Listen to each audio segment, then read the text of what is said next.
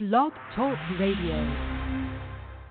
Winging it, winging it, winging it, winging it, winging it, winging it. I'm winging it in no time. Winging it, I'm winging it in no time. Winging it, I'm winging it in no time. Winging it, I'm winging it in no time. Winging it, I'm winging it in no time.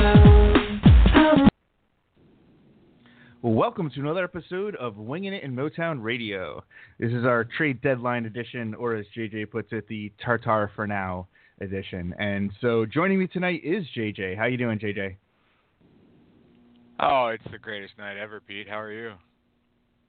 I'm doing great. I'm feeling relatively good, as we'll talk about in just a minute. I'm feeling good about the Tatar trade, even though I'm going to miss him. But like I said, we'll talk about that in just a minute. So I'm your host, Peter, for tonight. We got a stripped-down crew for you tonight. It's just me and JJ. But we're going to be catching you up on all things Red Wings, focusing mainly on the trade deadline that just passed. We're recording this on Tuesday night, so the trade deadline was yesterday, and we had a lot going on. We had basically. I remember my father would always say about being a Marine in Vietnam that war is just long stretches of sheer boredom and then moments of sheer panic. And that kind of like was the deadline for for Red Wings fans, because we were, watching Trade Center on TSN, and we were, frantically refreshing Twitter, and just there was no rumors out. There was almost no talk about the Red Wings almost until the very end, and then we had a last minute deal.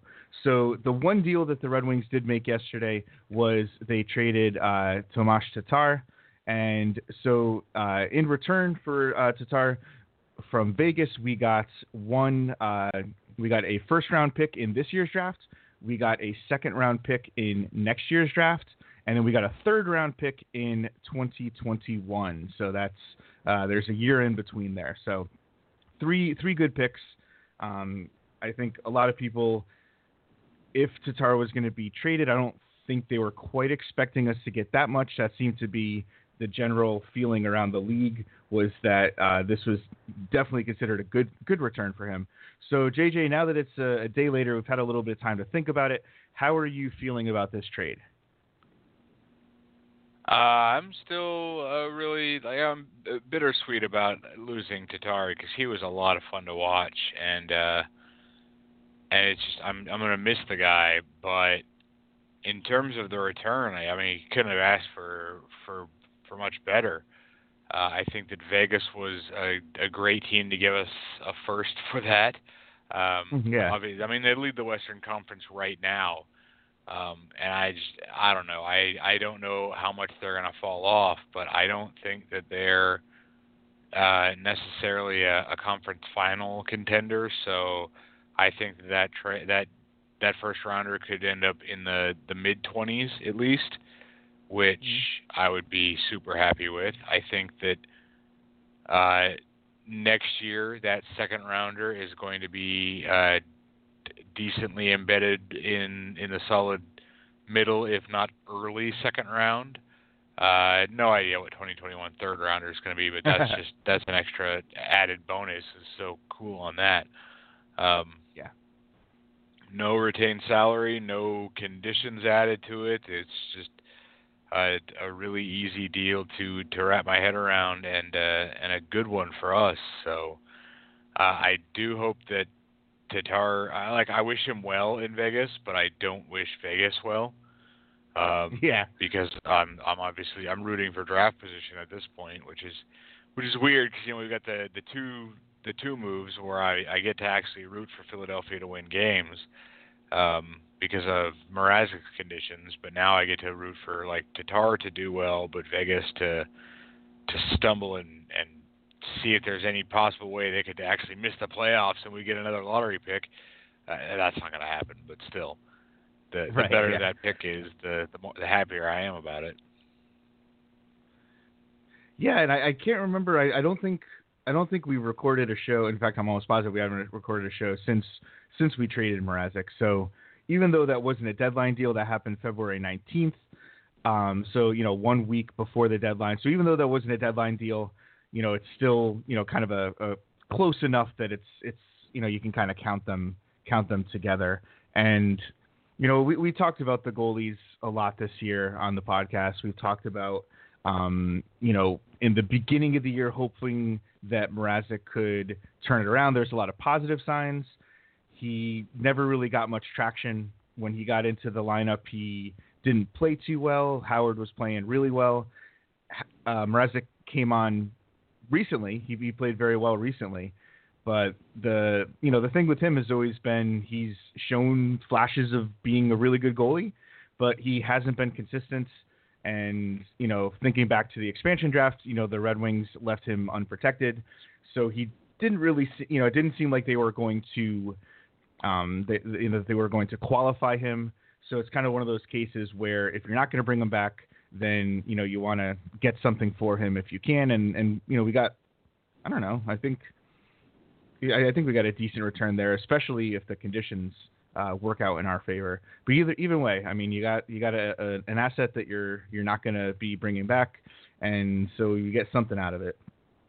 And there's still a lot of regret in terms of like he was like the you were the chosen one, the goalie of the future. And I think a lot of Red Wings fans, myself included, like still have that kind of like etched into our collective memory of what Mrazek is, and so basically getting anything less than a really great return for a guy who was supposed to be a Vezina candidate is tough to swallow. But in terms of looking at February 2018, what Peter Mrazek was worth and what the Red Wings could realistically expect to get for him, we got exactly the value you'd expect. And there's a big possibility that that's going to end up being like, bar trivia, name the worst trades of all time for your favorite team. Mrazek went on to be a multiple Conn Smythe winner. But there's also a pretty decent chance it's going to be like, that was always the book on him. And we're going to bounce back and forth between those two things, probably for the rest of his NHL career. So, I mean, he's 3-0 so far in Philly, and so he only needs 2 more wins and for Philly to make the playoffs for that 4th to become a 3rd this year. So it is what it is. I'm disappointed that like how we got to the point where the chosen one goalie of the future ended up only getting us there, but ultimately it happened how it happened, and I think that Ken Holland made a good move with he basically didn't chase good money after bad, and that's a big danger for GMs. Yeah, I think we've seen kind of this. I'm sorry, what? No, go ahead. Oh, yeah.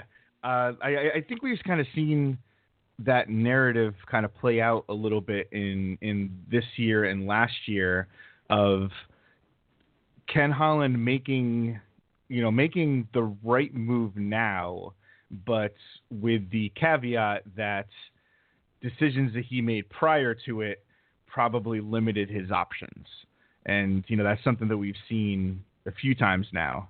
And I think that's definitely a fair assessment, because sometimes it's easy to just say, because, I'm not going to be, I'm certainly going to be the first one to criticize many of these contracts that he's given out. But, he's also made some good moves. And I think sometimes there's the danger of you dislike some of the things he's done so much that it's hard to give him credit when he does. But then when you look at it the other way, it's like, well, yeah, he gets credit for making this deal, but if he hadn't made these mistakes before, then maybe we could have gotten a better deal or something like that. So, we've kind of seen that a lot lately with Holland mostly making better deals lately, but, the mistakes of the past are kind of adding up and coming back to haunt him. Yeah, one of our commenters actually went in on that on our quick hits today. Look at that right now. Won't take me very long. Hold on just a sec. Steve NYC basically said the irony is if Ken Holland had gotten a first and a second for Tatar and a third for Green, we'd probably all be grading him higher, even though it's the exact same return. And there is some truth to that. I think if he had only gotten a first and a second for Tatar, and then as long as the third would have been like not a 2021 third, but sure, yeah. You know, with the concept of what happened with Green, I think that people would be grading him more fair. And honestly, my knee-jerk deadline grade was a C+ yesterday. I think that I'm still there. You know, C+, maybe B-, just because the not trading Mike Green thing is huge for me. Like, and I understand. And that ties into exactly what you were just saying. Is like he's done well, but he's also kind of made his own bed. It's the Red Wings have Ken Holland specifically has gotten kind of unlucky with the way a lot of things have worked out, but he's also kind of put himself into a position to not get better luck. Like, sure, we can go all the way back to Lidstrom. Like, he had a plan to replace all those minutes on his blue line, and then, for the sake of not being the GM of Minnesota or, not having Zach Parise involved, we missed out on Ryan Suter. And I don't know how big of a difference Ryan Suter makes on the Red Wings if he comes when that happens. But it was like, it's easy to forget that there was a plan in place, and sometimes the best laid plans of mice and GM often go awry. Yeah, so since you brought up Green, that's I think it's the second main topic from yesterday's deadline deals. And when this, after we realized that Green wasn't going to be traded, I wrote a reaction to that. I wrote my attempt at an analysis of why that happened. And, at the end of it, I basically said that I was disappointed, because going into the deadline day, I mean, that's pretty much what I expected to happen. Okay, we're going to trade Green. My hope was that the return wasn't going to be too disappointing. And then what it seems like from the reports we've been getting is that it seems like it could have been it could have been basically three factors really limited the market for Green. And in no particular order, we have the potential of the no trade clause that he got in his contract, because the report was that he was willing to waive it for Washington and Tampa Bay, and not necessarily that he wasn't willing to waive it for others, but that he basically said, if you can make a trade with those two teams, I will approve it. And then the other ones are going to be on a case-by-case basis. So that could potentially have, limited the market, perhaps. The injury seemed to be, from all the reports we were getting, seemed to be a major factor in it. Craig Custance had an article where he went into detail on this about teams seem to be scared off by this potential that he might not play. I mean, it seems like he could come back next game. It seems like he could miss even the rest of the year, almost basically the way that Ken Holland was phrasing it. And then the other thing that happened is that going into the deadline, first Ryan McDonagh became seemingly available, which most people didn't think he was going to be available for a while. And then there started to be these, very strong rumors about Erik Karlsson. And, if you're a team that's a contender and you're looking for a defenseman, no knock against Mike Green, but, McDonagh is definitely a more complete defenseman. And plus he has time left on his contract. And then obviously Karlsson, if you're a contender and you could get him for 2 playoff runs, that's going to be huge. And so one of the narratives that kind of came out of this day was that though, especially Karlsson, these contenders were all trying to get in on him. Like, we found out that Vegas was in on Karlsson until almost the last minute, and then they changed to Tatar. So looking at the information we have, and this is always tough because, the information we're getting from the team, and how much is spin, and how much is true, how much is spin. So looking at the information we have, like, what do you think is the most likely reason that there didn't seem to be a market for Mike Green? Well, I think I am putting more weight on the heating up of the Erik Karlsson rumors. Like, the McDonough thing was known in plenty of time, but the Erik Karlsson thing came in at, like, right at the wrong time, and that it overheated the market, and it pushed Green down. Second, I would say it's the injury. And then I would put third on the no trade clause. And I know that the hindsight there being, we shouldn't have signed him to a no trade clause. Well, the argument there is that you weren't going to sign him without the no trade clause. And I know the counter argument to that argument is, well, yeah, maybe we shouldn't have signed him. And I don't have an argument against that. I agree, but it is what it is. I mean, it's the concept that the injury, like, really scared off teams doesn't excuse me from Holland's point of view in a world where you can throw conditions on trades that say, hey, give us a first rounder, and if the guy's neck falls off, then you don't owe us a first rounder, you owe us a fifth rounder instead. Something where we still get value, but it's the heating up of Karlsson that it really took away from that potential value, and it's just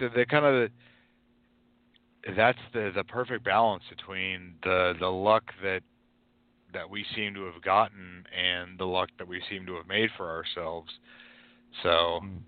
And I have no idea why Washington basically stood pat. If they were that scared of Green's injury that they wouldn't throw conditions on a pick, then screw them.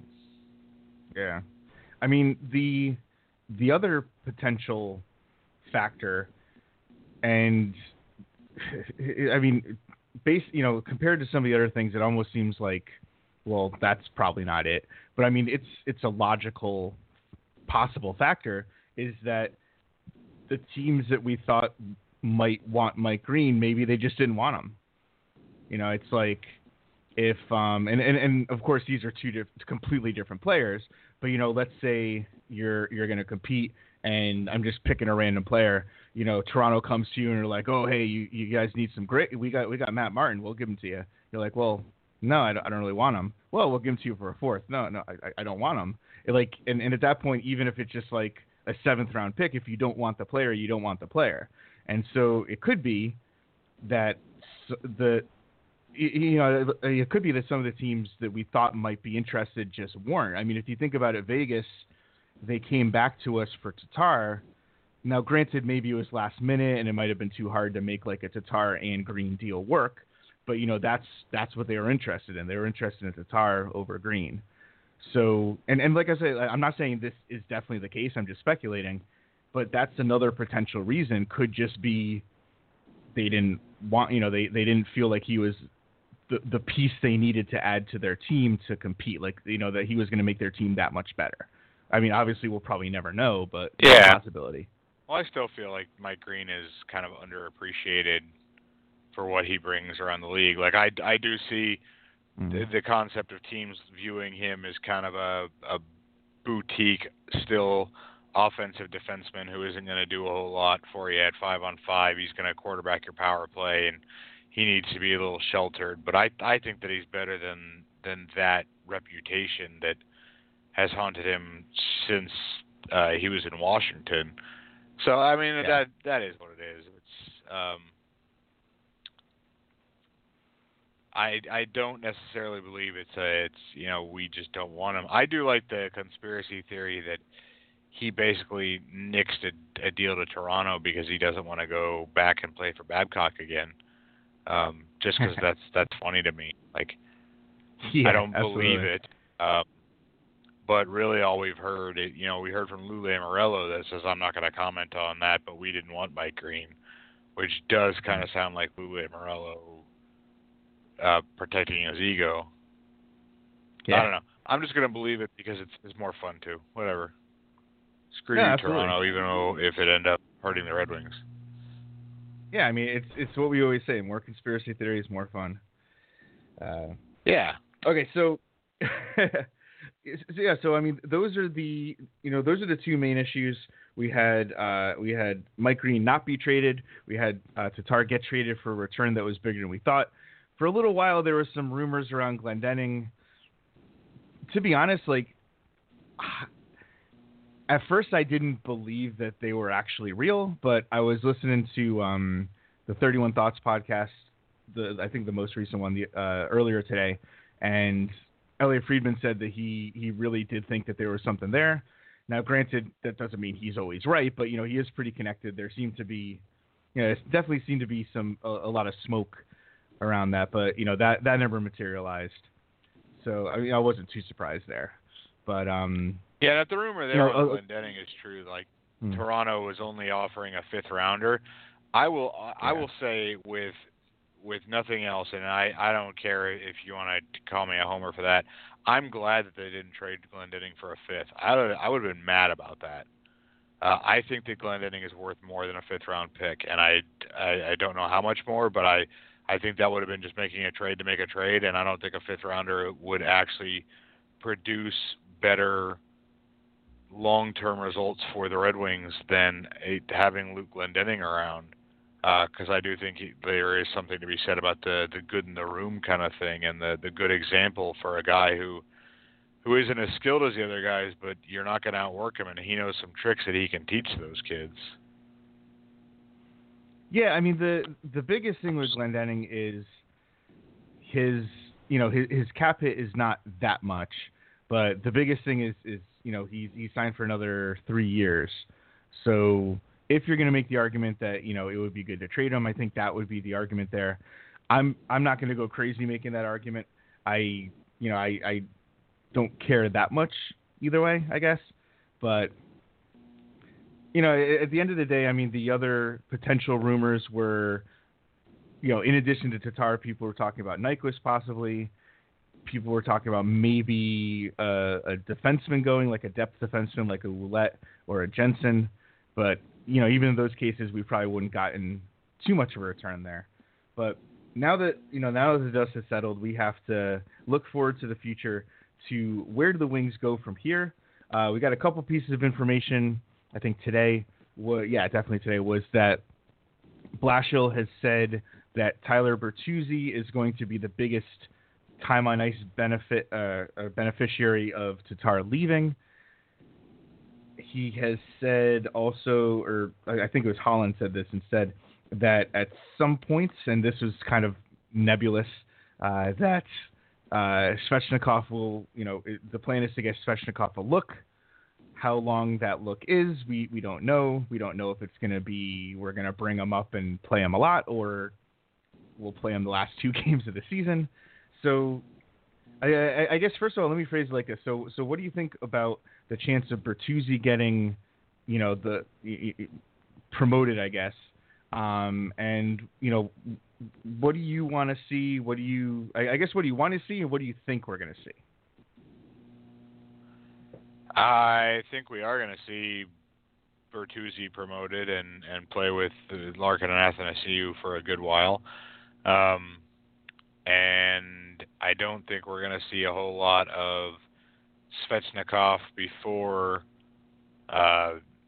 mid-March, if not April, just because they'll find a reason, and then it'll be the Griffins have climbed their way back into a playoff spot, and they're, we don't want to mess with their team chemistry because they got a good thing going, and how much is Svechnikov really going to learn from this look? So I'm not holding out much hope that he's going to get a lot of useful playing time, but I do like the idea of Tyler Bertuzzi getting it, just because I still like his game. Like, I don't think he's going to be able to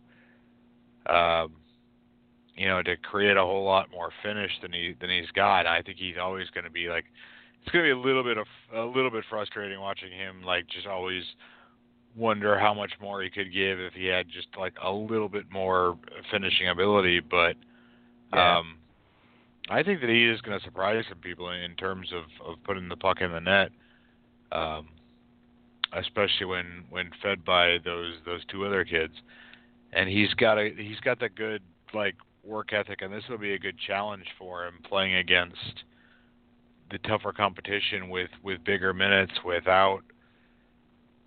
And I don't know. I guess I'm putting a little bit more faith in Blashill in the maybe don't be so quick to pull away ice time from this kid for mistakes that I think he's going to need to learn from. Because there's always Luke Witkowski waiting in the wings to take over if Bertuzzi has like one bad game or looks at Blash funny, or maybe slashes a Cal Clutterbuck again and gets himself in a lot of trouble. Yeah, and I remember back to I don't even know, a month ago, 2 months ago. Time kind of seems time's kind of relative, where Bertuzzi, Athanasiou, and Larkin were playing together for at least a few games in a row, and it was a really fun line. It was most nights it seemed like the vast majority of things that were happening on the ice were happening when that line was out there, and I really like the way that you phrased it with what you want to see from Blashill with this, because just in general that's what I want to see is. Bring up some of these kids, or not bring up now, he's already up, but give them ice time, give them chances, and they're going to make mistakes, so help them learn from it. But I mean, and I don't want to just say exactly what you said, don't be so quick to take ice time away. Give them, if they're doing the same thing over and over and over and over again, and you've been working with them, and they still do it, okay, yeah, at that point that makes sense. But they're going to make mistakes. It's okay if they do. Not all the time, but you don't want to see them do the same thing over and over again. But that's what I'm hoping for pretty much the same thing. I want to see Bertuzzi get the chance to play those extra minutes, see how he does. I'd like to see a couple of the younger defensemen. I'd like to see Hicketts and Hronek up at some point. I think the problem is, one of the problems is going to be that since Mike Green is still on the team, that would have obviously taken a defenseman off the team, and now he's still here.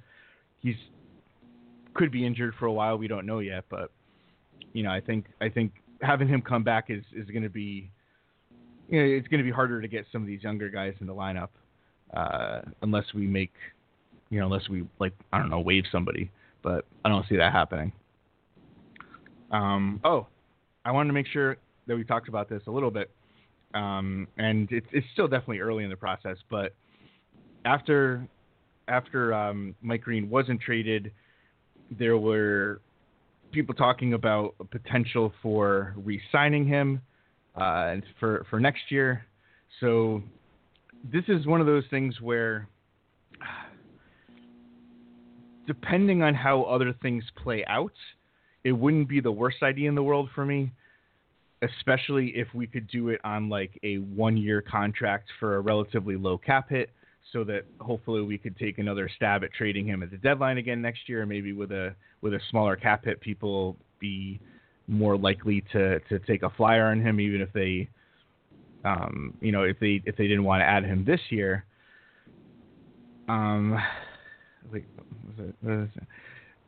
But I don't know. I mean, like the problem with that again is it could potentially keep this logjam that we have for defensemen if we have, Hicketts, Hronek, maybe other people ready to come up next year. Then having him back takes away a roster spot unless you're making room in another way. So what do you think about this idea? And I know it's still, it's all speculation right now. Yeah, like, if Mike Green loves it in Detroit so much to want to re-sign, then I think that the only way that it makes sense for me as a fan is if it's the Thomas Vanek you get 1 year, you get an affordable cap hit, you don't get a no trade clause. That's the way this shit works now, because we are a team that is going to need to have the flexibility to flip you for assets, and you need to be prepared to, want to go play for a contender after the deadline, after, getting to spend so much of the time that you love in Detroit playing well and helping along. The logjam thing, yeah, I mean, because I guess if we accept that Mike Green would not be in the way of Joe Hicketts, because Joe Hicketts' ceiling is basically a third pairing defender, and that's not that big a deal. We can move Ouellette out for that or something.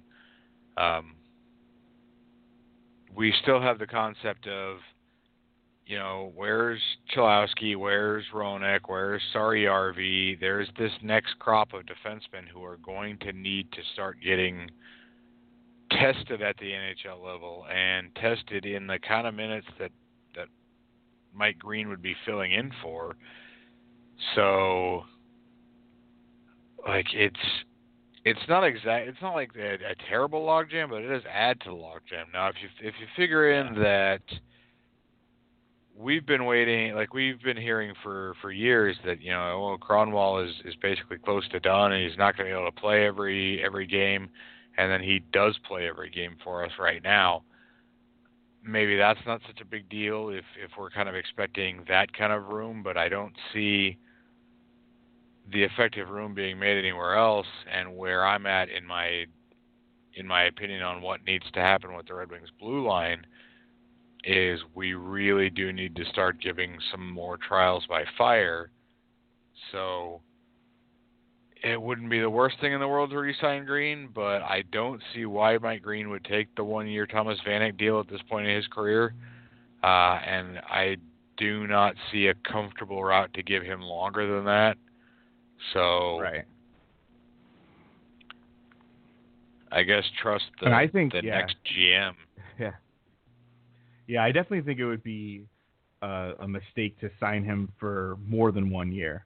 And, like I was saying before, I mean, I would be perfectly comfortable not signing him. I think that, for various reasons, I mean, obviously it depends, I mean, the worst thing that could happen, I think, is if they sign him for more than 1 year and at a cap hit that's somewhere close to what he has.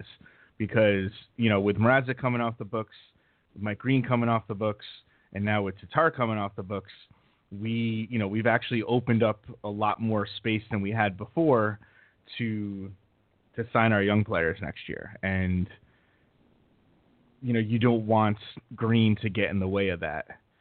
And of course, right now, like we said, this is all speculation. This is all theoretical. But speaking of things that are not theoretical, Detroit was not the only team trading yesterday. So we're going to take a little look around the league, and we're going to look at some winners and losers. So I guess let's start off by looking at maybe looking at some teams in terms of winners and losers, and then if there are other trades that we want to talk about that don't get kind of lumped into there, then we can do that. So I guess, JJ, who's your biggest winner? Because there's seems to be a consensus for the East and the West, but maybe not. So what's your biggest winner in the whole league yesterday? Well, first off, I want to say good segue there. I'm proud of that. I have to go with Tampa because I think that Tampa was already a very strong contender. They haven't played super well of late, but they've played very well, and now they've added a good defenseman at a price that makes sense for that team to pay. They got JT Miller too. He's a depth guy, whatever. I don't care about that. But what they lost in Nemesnikov, is kind of offset by Miller. Not obviously not that much, but it definitely offset by the gain in McDonough. So yeah, Tampa is my biggest winner of the trade deadline in terms of they were already a really good team that that made themselves better in a place that makes a lot of sense to have made themselves better. Out west, I don't know. I think that Vegas getting Tatar makes a lot of sense for them. Winnipeg getting Stastny, it's another strong center. He's going to play basically their third line center, feeding Patrick Laine. So that's a good deal for them. But yeah, I'll stick with Tampa. What do you think? It's tough because I think I'd probably also go with Tampa, just for the reasons you said. Going in, there was some questions about if they wanted to make a notable improvement. They were definitely one of the teams that was rumored on Karlsson, and I think we were all having nightmares about having Karlsson and Hedman on the Tampa Bay Lightning for not just the rest of this year, but then for all of next year. Oh yeah.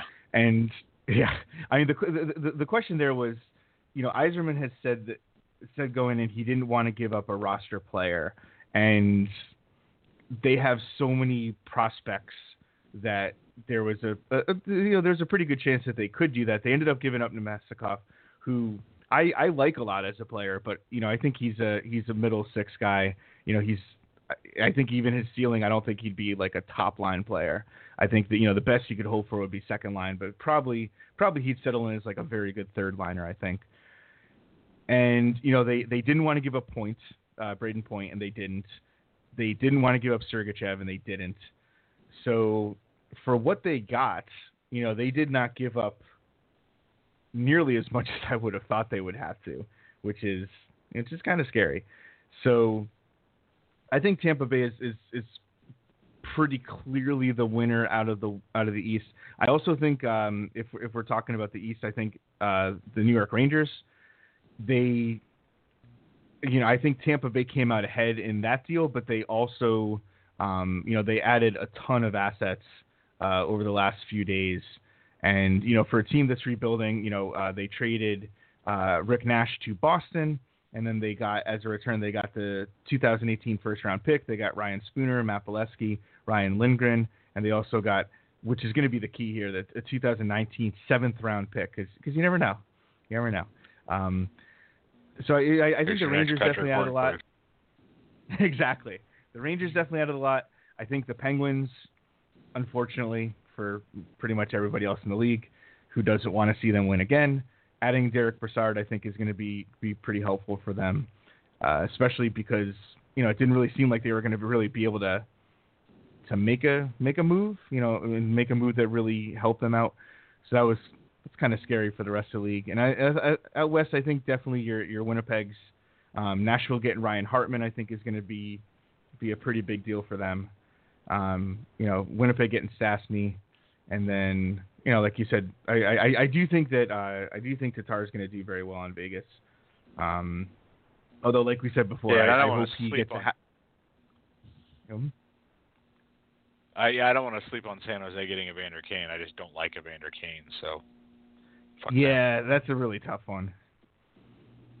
That's definitely a tough one. I mean, I was trying to think of like how I would feel if we traded for him, because he's a very talented player on the ice, but on the ice and off the ice are two different things. So that's a tough situation out there. The managing editor of Fear the Fin wrote a post about covering Evander Kane that I'd recommend anybody go take a look at, because it's tough to have to deal with that kind of stuff. And so just go read it, please.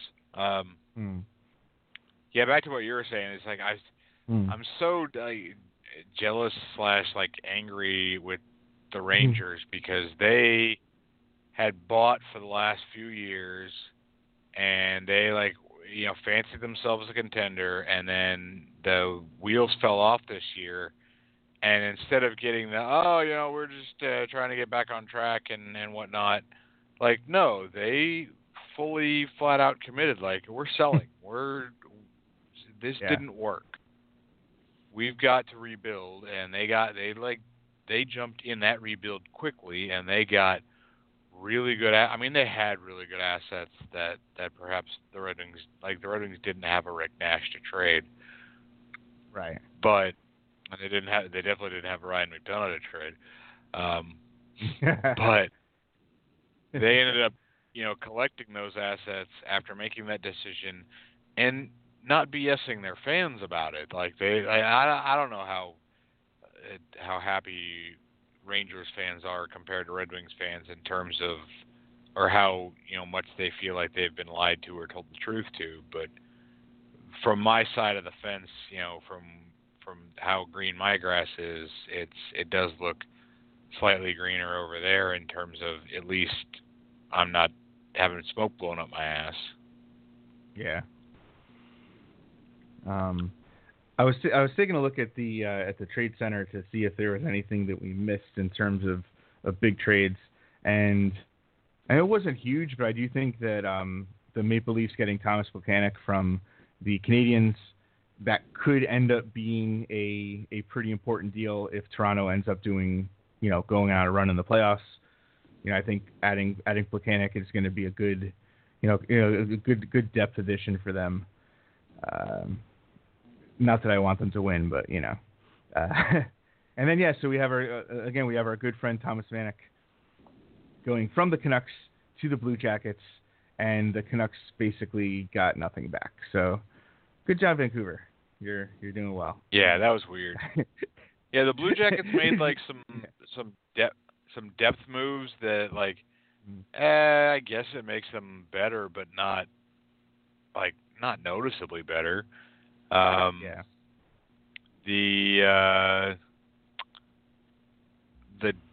The Devils went out and got Grabner and Maroon, which makes them better. I don't know how much better, but they paid a decently low price. Those are good value moves that could, they bought a little bit of extra chance at the playoffs. Mostly I'm confused, what the hell was Washington doing? Basically standing pat. Everybody else was holding it was an arms race in the East, and Washington didn't really add anything. Philadelphia probably should have added a little bit more after grabbing Mrazek. The Islanders seem to be punting their chance at the bubble right now. I get it. They said they weren't going to buy, and they held on to that. Man, I could just tell you, because of some of my friends on Twitter, that Islanders fans are not very happy right now.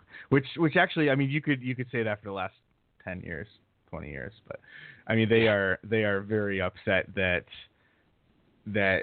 if you go back a couple, it seems pretty clear that if the Islanders had been pretty aggressive maybe 2 or 3 weeks ago, that they could probably have easily righted the ship and been, pretty competitive to make the playoffs.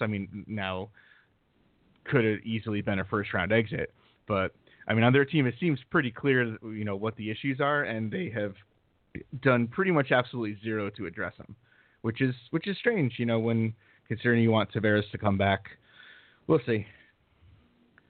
If I'm a betting man, I say Tavares doesn't come back. So who's the strength out of the West right now that after the trade deadline? Who's your number one contender to show up in the Cup Finals right now? It's crazy. I think at the beginning of the year, when Jay and I were doing predictions for sure, I think my Western Conference final was Nashville and Edmonton, and obviously I think Edmonton is not going to make the playoffs, but I think Nashville is definitely way up there. I think my other team in the West would be Winnipeg. Their offense is, they have a really high powered offense. Now they've added Stastny, so they have even more depth than they did. Winnipeg, Nashville. I just can't buy Vegas. I can't. No matter what. They could be in Game 7 of the Stanley Cup Finals, and I still won't believe in them. I don't know why, but I think those are the two big teams. I think Winnipeg has a little trouble on defense right now with injuries. I think if they had a fully healthy blue line with all the players they have, I think they'd maybe even overtake Nashville because they're getting really good goaltending too. But yeah, I think I'm going to stick with Nashville. I think that's my pick to come out of the West right now. What do you got? Yeah, no, I agree. I think that you nailed it down. And in terms of, we just kind of ran through the weirdly quiet teams in the East. I think if we're looking at the weirdly quiet teams in the West, Dallas didn't really make a move to address the need for a scoring winger. Yeah. And considering all the wingers that moved around, you got to wonder what they were thinking. Because right now, they're sitting at 74 points. They're basically in the mix for the Central because they're 3 points behind Minnesota right now, but their goal differential is actually better than Minnesota's. Although I actually just watched Minnesota paste the Blues, I think 8-3. So who knows? By the time this actually, by the time you listen to this, the goal differential may be gone. But it's just weird to me that Dallas wouldn't be buying right now because it still feels like their window is close to is open or opening. So I don't know. In terms of other teams, though, I don't think there's another weirdly quiet team. Everybody else kind of made sense. But yeah, I think Nashville and Winnipeg are basically the class of the West right now, and that's going to be weird for me considering Winnipeg. And yeah, Edmonton is 4 points behind Detroit in the standings. That amazes me, how we are ahead of Edmonton and Chicago. Yeah. Oh my God. I mean, I'm not happy about it, but in terms of Schadenfreude, I'm right there. Yeah. Well, I mean, in completely unrelated news, Taylor Hall scored his 22nd straight, or he had his 22nd straight game with a point tonight. I mean, man, could you imagine him playing with McDavid? Wow, that'd be pretty incredible. Yeah, if only.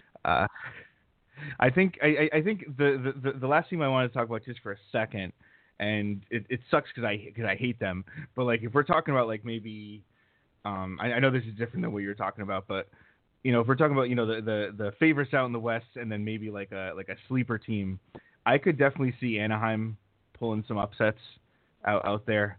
If they can, I mean, right now they would play San Jose in the first round. Obviously, the wild card teams are all pretty close. You have Anaheim is third in the Pacific with 74 points, and then you have, let's see, Dallas, Los Angeles are 74-73, and then you still have three teams within striking distance. Calgary, St. Louis, and Colorado are still only a few points out. But if the playoffs were to start today, they play San Jose. I think they could win that series, and then if somehow Vegas gets through, or I mean, they're going to be the favorites with their record, but if Vegas gets through, I can see Anaheim beating them and making a run to the Western Conference Finals. I don't know. I mean, I hope it doesn't happen because I hate them, but it would be I wouldn't be too surprised to see that, or to see them lose in the first round. It's a weird year. It's a really weird year this year. I agree with you on both cases. Because I do think that if the Pacific plays out like that,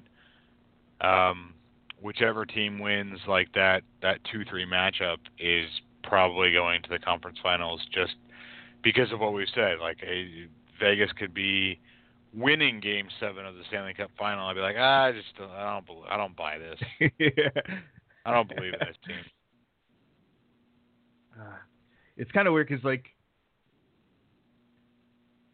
I think we might have even talked about this before on a previous show. Is I would definitely I would be kind of happy if Vegas won just because it would be a cool story. If Detroit's not going to be even in the playoffs, yeah, it would be a fun story. And then we get there's definitely worse teams. Yeah. I was trying to think if there's anybody on Vegas that I just can't stand. I'm sure there might James be. Neal. I can't think of. Okay, yeah. Although at the same time, I wonder if I went through all the other teams, if there was, if you ranked teams by the player you hate the most on it. I don't know. Actually, that would be kind of fun. Honestly, in terms of the Pacific, I mean, now that San Jose has Evander Kane, he's probably number one in terms of the guy that I root for the least out there. James Neal is a tough call between, because like I've hated Corey Perry and Ryan Getzlaf for so long for being petulant and shitbaggy and whatnot, but like James Neal is like especially he's really dirty, he's especially dirty, and I think I may dislike him more than any of the shitheads on Anaheim.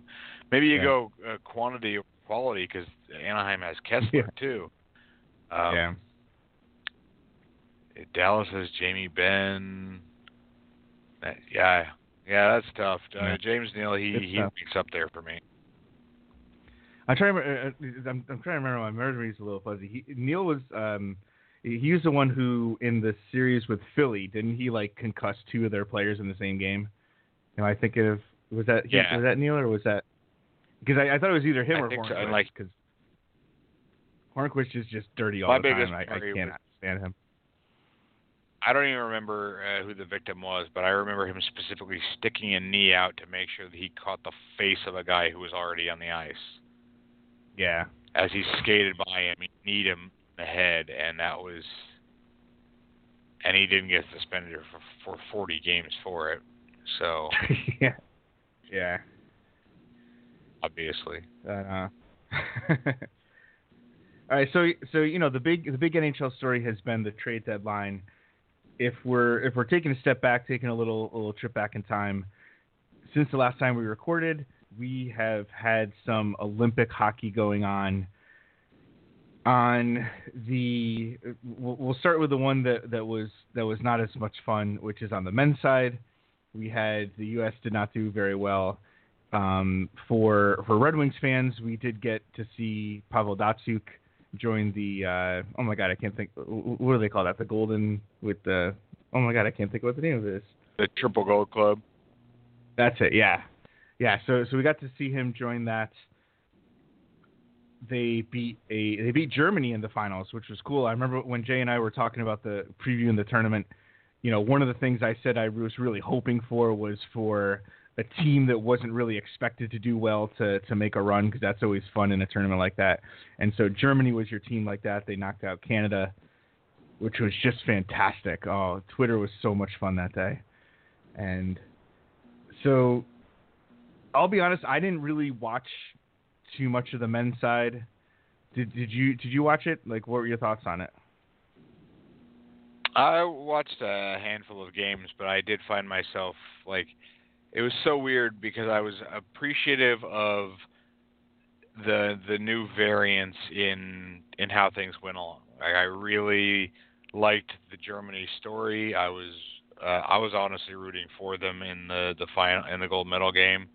I have complicated feelings about Pavel Datsyuk winning, and I understand if Red Wings fans are happy for him, then great. I personally am not. I did not want Russia to win. But yeah, the games themselves I found were, they were just lacking in quality that, for the most part, it's partially the Olympic ice, and it's partially that the players just weren't as good. But I'm also a believer that when the skill level is roughly equal, which I think it was, then the fact that they're not the very best players in the world isn't as big a deal. But still, I did find myself bored during games that I was watching. I don't know. It did deliver on the intended promise of, at least because the last games we knew what Canada was doing, and that they were by far and away the best team, and they made the game boring because they could, and it was the responsible thing to do. So In terms of the quality of the hockey, yeah, it wasn't as good, but yeah, looking at the surprises, I had more fun watching. So yeah, maybe they should just go without NHLers next time. I mean, I think for me, the main reason I didn't watch as much was I think a lot more to do with the times that the games were on. I think if they were on, you know, either in the afternoon, evening, during the week, or, you know, an easier time to watch during the day on the weekends, I do think I would have watched more. But I don't know. I didn't really have a ton of interest going in. I think on the last episode, For Sure, we did a wrap up of this, and we talked about, or I brought up that I've heard pitched as, you know, maybe do it like a U23 tournament or something like that, you know, some type of age limit, which I don't know if that's the best solution. I definitely think it's an interesting idea. So I don't know. I flat out hate that idea. Yeah. I flat out hate the idea of making it a U23 because I don't think that like you should be able to say, I'm sorry, you are 24 years old. You are not capable of competing for an Olympic gold medal. I think that's unfair. That makes sense. Makes sense, yeah. Yeah. I don't know what I want. I mean, I do like when we get to see the tournaments with the best on best. I do like that. I do kind of like the idea of having people who aren't in the NHL get their moment to shine. So I don't know. I guess the only way I can put it is I don't really have strong feelings either way. I guess that's what this Olympics has taught me. But the other thing that this Olympics has taught me is that the U.S. women's hockey team is awesome. Even though I already knew that, but this has just reaffirmed that. So we had one of the most exciting hockey games in a long time. Not just simply for the actual excitement during the game, but the context surrounding it. Canada had won 4 straight Olympic gold medals, and you know, watching the game, there was definitely a moment where it looked like, oh boy, here we go again. And you know, the U.S. coming back and then combined with the shootout goal, which was just pure fun. Just kind of like, you know, at the All-Star game, you had Hillary Knight come out there and just crush the shooting competition. And here we got to see Lamoureux do a move that we've seen before, but just do it to perfection. And, you know, it's such an exciting way to win. And then to see the reaction, you know, there's a lot of, you know, really kind of genuine outpouring of support for the team, which is really nice to see. So, yeah, that's what I got for that. I don't know. Those do you have any thoughts on the, yeah. Yeah, those 2 U.S.-Canada games were the best hockey in the entire Olympics. They were super fun. I would put those up against the fun of any NHL game. Honestly, watching Team USA or Team Canada play, even the teams that there's still a big gap. Like I think Finland and Russia are the next 2 teams in terms of skill level, and they're not particularly close. That's like if you want to consider U.S. and Canada as basically the NHL of women's hockey, Finland and Russia are essentially the ECHL, and then everybody else is like even below that. Like, but just watching, there's a level where you can appreciate the gap there too. And I know that like every time it gets brought up, like, oh yeah, there's no checking in the women's game. I'm like really intrigued by the concept of, like, I would just like to see a year of the NHL play the no checking rules like they have in the women's game, just to see what it would do, because the fluidity of the way that they're able to do that, obviously they do play physically, especially USA Canada, because there are probably more calls that could be called checking that aren't, just because of the way they are. But the way that they are forced to basically more cleverly body people off rather than just go like chasing late hits and let's just go get rough in the corner, because that's just never been a fun part of hockey for me anyway.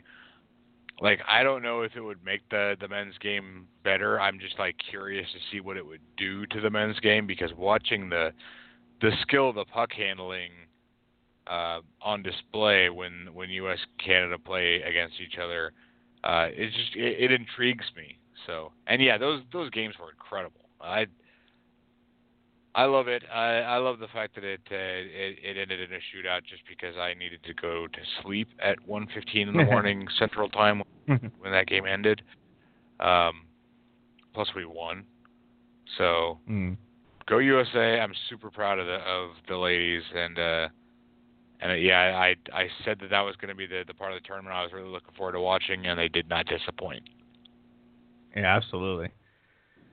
So, you know, let's hope that there's kind of like a slingshot effect coming out of it, like we've seen in the U.S. with the U.S. women's national soccer team. You know, coming out, winning World Cups, winning championships, and we've seen, you know, a big growth in the last generation of, you know, women's soccer and girls playing soccer. So let's hope that we can see, you know, you can see a similar situation here. And, you know, we've already seen some of it, but, you know, let's hope that it just, you know, keeps growing. So the Olympics are over for another 4 years. So we'll have to wait like 3 years and 3 years and about 350 days till we find out if the NHL is going next time. But we're gonna wrap up in just a minute. But before we get to our look ahead for the next little schedule, since we do this every week or every time, we're gonna do a positivity corner. We don't have a mailbag tonight. It probably would have just been who's going to replace Ken Holland, when's Ken Holland leaving. But and if you're curious about that, you can listen to pretty much any past episode for at least the last year, if you want to know what we think about that. But so JJ, what do you got for a positivity corner? I'm really looking forward to the Tyler Bertuzzi, Larkin Athanasiou line, just running wild over people for the foreseeable future. Yeah, I'm, you know, like I said before, I really enjoyed watching them play before, and I think it'll be fun to see that again, especially if they get the chance to gel, you know, to play together for a while. I've been trying to figure out what this is going to be. I guess, it might be kind of a weird one, but I'm going to say so far I've been positive that I'm happy that Peter Mrazek for right now is doing well in Philly, because that helps our team. And like you said before, I definitely hope that that Tatar does well in Vegas. I hope he gets a hat trick every game, and then they lose every game. That's what I'm hoping for out there. So, you know, good for him, but boo Vegas. Yeah, I'll throw onto that. Yeah, with this is a new experience for me. Again, like there was kind of the experience last year because the Red Wings did sell last year too, but having extra things, like I know other fan bases have gotten to experiences. I have not as a Red Wings fan. It's new and exciting getting something. Yeah, because you used to be like we'll root for Eric Cole that the Red Wings bought, or we'll root for David Legwand to do well for the Red Wings. Now it's kind of like branching out and experiencing new other ways to root for the Red Wings, knowing that the Red Wings will not be something that I'm going to get to root for after the first week in April. So I'm kind of enjoying the experience from a detached yet also kind of sad that I have to soak up this experience like this, but I'm having fun right now. Yeah, and I mean honestly, that's all you can hope for. So before we wrap this up, let's take a look ahead. So we have tomorrow we are playing St. Louis. So we got St. Louis away, and then the rest of the games for the next 2 weeks we have at Winnipeg. That's on Friday, and then next week we have at Minnesota on Sunday, at Boston on Tuesday. We're back home to play the Vegas Golden Knights on Thursday, and then on Friday we have Columbus away. We have a lot of away games in March. I guess we're making up for all those home games we had. All right, so what do you think? We got 6 games there. What are you thinking here? The Blues got pasted by the Wild last night, and so they're playing the second of back-to-back, and now they're really angry. I'm not holding out a lot of hope. Especially, I was at the Blues Red Wings game in Detroit this season, where the Red Wings lost 6-1, and still just have painful memories of that game. So I'm going to chalk that one up as an L. I'm going to say that Winnipeg probably polishes us off on Friday. I'm going to say that we do win against Minnesota on Sunday. We're going to get our hearts broken in Boston on Tuesday. We're going to welcome Vegas. That is going to be a great game with a lot of people there to say goodbye to Tatar. I am going to probably be wearing my Tomas Tatar Red Wings jersey while I watch that game on my couch, and maybe ugly crying just a little bit. And it's gonna be like, I don't know if I want to necessarily say how I think it's gonna go, rather than just say, like, I am rooting for like a storybook ending to how that game goes, but I don't know. I don't want to say. I don't want to put it out in the universe to say what exactly that means. So I'll let you, the reader or the listener, decide what I mean by that. And then what? I got one more at Columbus. You were yeah. I think I'm gonna go with 1 point against Boston. I'm gonna go with 2 points against Vegas because, as we all know, we have their number. For a long time, I think, weren't we like the only team to beat Vegas at home or something crazy like that? Sure. We are undefeated against Vegas all the time, yeah. Exactly, yeah. And I think we're gonna get a point against Columbus. So it's tough. I mean, this is a pretty tough stretch. You know, like you said before, St. Louis is that should be a winnable game. But I think the combination of playing them on a back-to-back, which we always do poorly against for some reason, and like you said, St. Louis just getting trounced, and I know that, although at the same time you have to think about it like this, that I think their players are pretty upset that they traded Stastny. If you read some of their, read some of their quotes from before, because they're like 1 point out of a wild card, and you trade a pretty decently important part of their team, so could be that they're just in free fall. But I think it's going to be really important to come out really, really hard, because I think if we can get up early, it might be a case where we can just crush them and roll. But I'm not holding out hope, unfortunately, based on past experience. And let's see, the Winnipeg game, I don't know for sure, but I'm going to guess I'm doing that recap because that seems like it's going to be a terrible game to recap. Who knows, man? I'll jump in and switch it. No, but yes, I'm going to go with 4 points. 4 out of a possible 12 You are doing points. that. I knew You it. are doing that Jets recap, by the way. Yeah. Oh my God. So, That'll be fine. good luck there. It'll be okay. I'm sure I can kind of coast on dumb jokes about Patrick Laine's weird-looking beard. He is a funny-looking man. I think he nailed down the importance of coming out really, really hard. That is always a good thing to do. Absolutely. All right, so thanks a lot for listening. We had a good time bringing this show to you. Stay tuned. The next week or two, we'll have another episode for you. And so for JJ, I'm Peter, and thanks a lot for listening. And let's go Red Wings. Winging it, winging it, winging it, winging it.